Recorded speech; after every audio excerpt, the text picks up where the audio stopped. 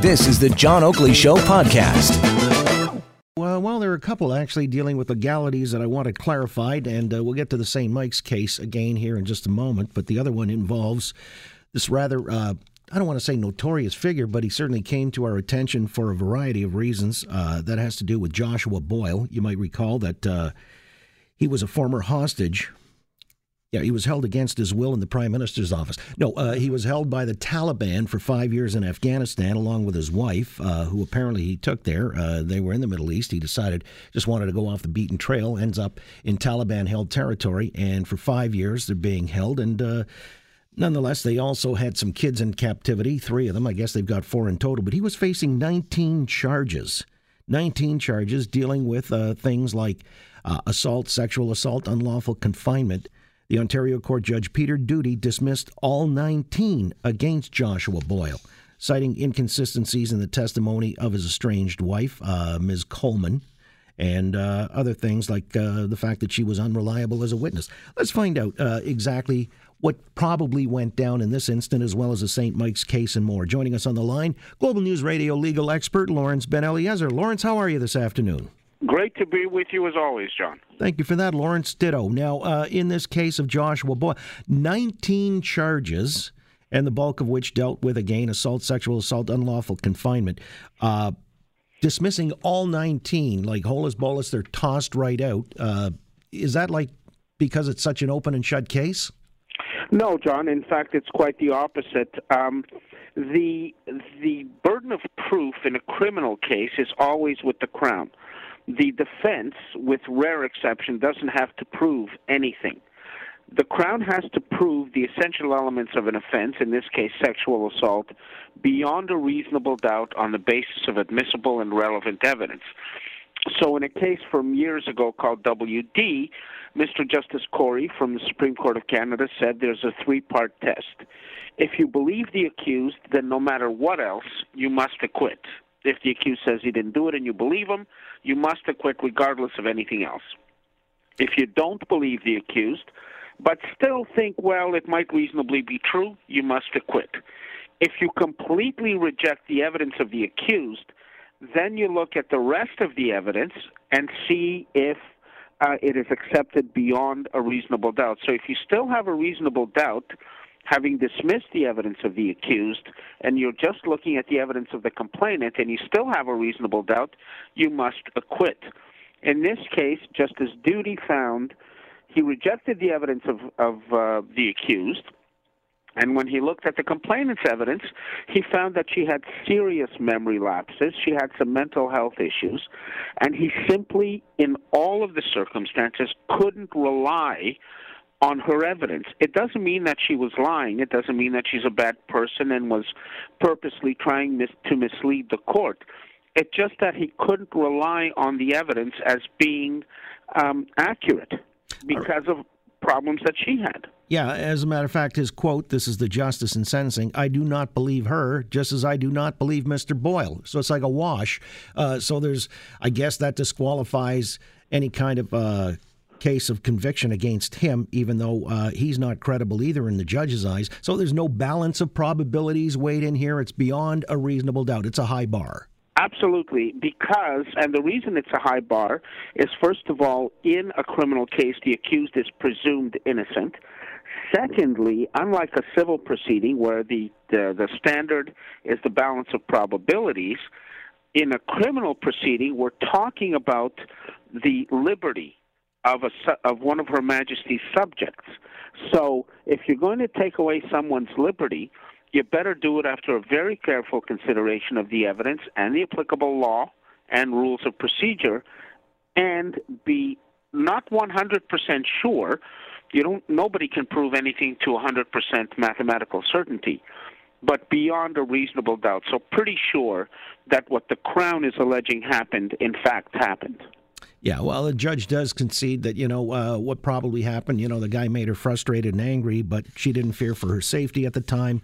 Ergo, it wasn't like unlawful confinement or whatever, and so, or it didn't pass the test, as you say. Lawrence Ben-Eliezer with us, legal expert in regards to matters dealing with the courts, obviously. Lawrence, I've got to ask you then about this St. Mike's case, because these three teenagers who back in, I guess, October, pled guilty to these charges of assault and sexual assault, they were sentenced today to 2 years of probation each.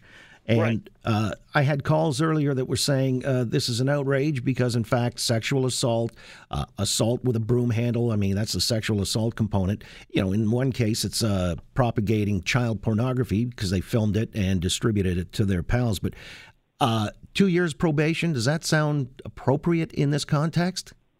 It does in this context, and I'll say quickly why I think so.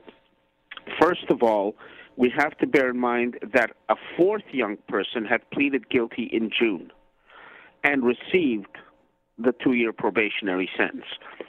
Secondly, these three pleaded guilty. They didn't put the complainant, the young person who suffered all this injury and harm and public humiliation, they didn't put him through the further stress and strain of a trial. Thirdly, the Youth Criminal Justice Act, which is what we're talking about here, the sentencing provisions in there, unlike the regular the criminal code for adults, in the YCJA, it is offender-centered. So the particular circumstances of the offender or the accused are much more important in a youth sentence setting than for adults, because youth are more vulnerable and also presumably likelier to be rehabilitated. So for that purpose, yes, it's a much more generous framework. Justice Wiegand, in this case, who is an experienced judge and sits at 311 Jarvis, he looked at a number of sources to figure out what sentence to impose, including the victim impact statement by the complainant, including psychological reports and cognitive reports with respect to each of the offenders, then the sentencing principles of the Youth Criminal Justice Act, and also, very interestingly, the cultural atmosphere at St. Michael's College. And it's true, as the Crown said, this is not Her Majesty against St. Mike's, but there was a culture of bullying and of hazing in that institution that contributed to what these young people did. And His Honor quite correctly said, well, it's not dispositive, it's not the thing that made me decide what sentence to impose, it is something that I really should take into account. And he said, I conclude that the criminal behavior in that locker room was fertilized by an atmosphere in which bullying was part of the normative culture of the three boys being sentenced today. The incidents in this case were a further and more extreme criminal extension of what was already going on in their school lives. So these three lived in an institution where this went on regularly. And His Honor basically said it was really difficult to expect that they wouldn't be affected by this. Wow, that's almost a root causes argument. Well, yeah, and it's important. That's what the law is, John. We take a very intellectual approach to these things. I know people like to hear about long sentences, but usually that's fueled by revenge and no other motive. We're just going to punish. We're going to hit as hard as possible. The legal system says, no, we have a much greater purpose in mind, because sooner or later, these people have to be released from custody. And what are we going to do to maximize the chance that once released, they don't come back? Well, yeah, but, you know, I mean, for psychic gratification, I guess, of the public, the larger society in which they live and function, there's this call for punishment to some extent, call for deterrence, and 2 years probation. As I had one caller express, the kids will still be going to Blue Mountain on weekend skiing, probably sunny south for a March break. They'll be doing the things at the Lake Joe Club in the summer. They're not impressed. They think that these kids got away with something here, and they'll probably be laughing in private behind the back. But I wanted to back up just a second, because you said something very interesting about where the law with the Youth Criminal Justice Act is actually accused-centered. So it takes, and I'm not saying, maybe you can help me here, whether the victim is playing the secondary role here, or there isn't as much of a priority placed on the victim's feelings and psyche, but the accused center means they give the benefit of the doubt to the accused. Well, as a criminal defense lawyer of 30 years, I really have very little interest in the feelings of the complainant. The criminal justice system is not in place to make the complainant whole. The criminal litigation process is between the state and the accused, not the complainant. But the Criminal Justice Act, all that says is we will pay more attention to the individual circumstances of a young person than we would in an identical case where the accused is an adult, because an adult is more set in their ways, less amenable to rehabilitation, and therefore not deserving of nearly as much consideration as a young person. That's not to say that the young person is just going to walk away.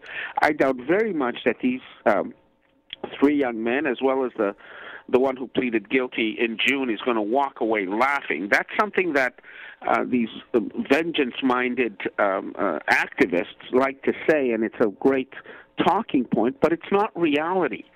People live with their actions, and presuming that these young people are anywhere near normal, it's going to stay with them, and it's going to affect what they do. Well, according to their lawyer anyway, they're feeling remorse and shame, and that might have been one of those mitigating factors. That's why they pleaded guilty. Sorry to interrupt, but that's why they pleaded guilty. What do you make of the Justice Wiegand declining to read his entire decision, saying the courtroom was too loud? He didn't want to be misinterpreted. Well, courtroom decorum, unfortunately, in the 30 years that I've been doing this, has deteriorated. People think that it's a reality show. People think that they can just whisper and murmur and bring in their water and just behave as if they're sitting in their underwear with their feet up on the coffee Lawrence, on the coffee table. He's the judge. He can clear the courtroom. He can pound the gavel, say, everybody sit down, shut up. No, he can't clear the courtroom, John. A trial is a public hearing, and this is a beautiful example of a judge acting in balance. I'm sure that at some point, someone in that courtroom who is in charge of the courtroom said, "Quiet, please." So then what he did, if they wouldn't listen, rather than say everybody out, he just said, "You know what? I have written reasons." This was a written judgment. This wasn't something he was just talking off the top of his head. "I have written reasons. I've handed them to counsel for the Crown and counsel for the accused. It's a public document. You want to have a look at it later on? There you go." That's how I got it. I called the courthouse, and they were kind enough to send it over. Here's Lawrence Ben-Eliezer. I'm down to less than a minute, but I got to ask you about this. Tuba Yahya, she was the second wife of Muhammad Shafia. You know the story. They killed their the three daughters and his first wife in that honor killing outside of Kingston back in 2010. She was granted a 5-hour furlough to visit her mother, her dead mother, the gravesite, on compassionate grounds. The parole board made that decision. That make any sense to you? She's in jail for first degree. The circumstances surrounding it leave everybody outraged and livid. Why does a parole board make such a decision, and who the hell is on this board in the first place? The parole board is composed of two main groups of people. One is career civil servants, and the other is people appointed by governor and council, which is on the recommendation of cabinet. No matter what we think of the murderer in this case, the convicted murderer, she's still a human being. And if we're not willing to treat people with any sort of dignity, then it seems to me we should surrender the right to take away their liberty because we're no better than they are. That's your final answer? That's my final answer, unless you want me to use a lifeline. You may need one. All right, Lawrence, we'll let you run on that note. I appreciate your weighing in on all these matters. Thank you. It's always a privilege, John. Thank you. Yep. Thanks for listening to the John Oakley Show podcast. Be sure to rate, review, and subscribe for free at Apple Podcasts, Google Podcasts, and anywhere else you get your on-demand audio.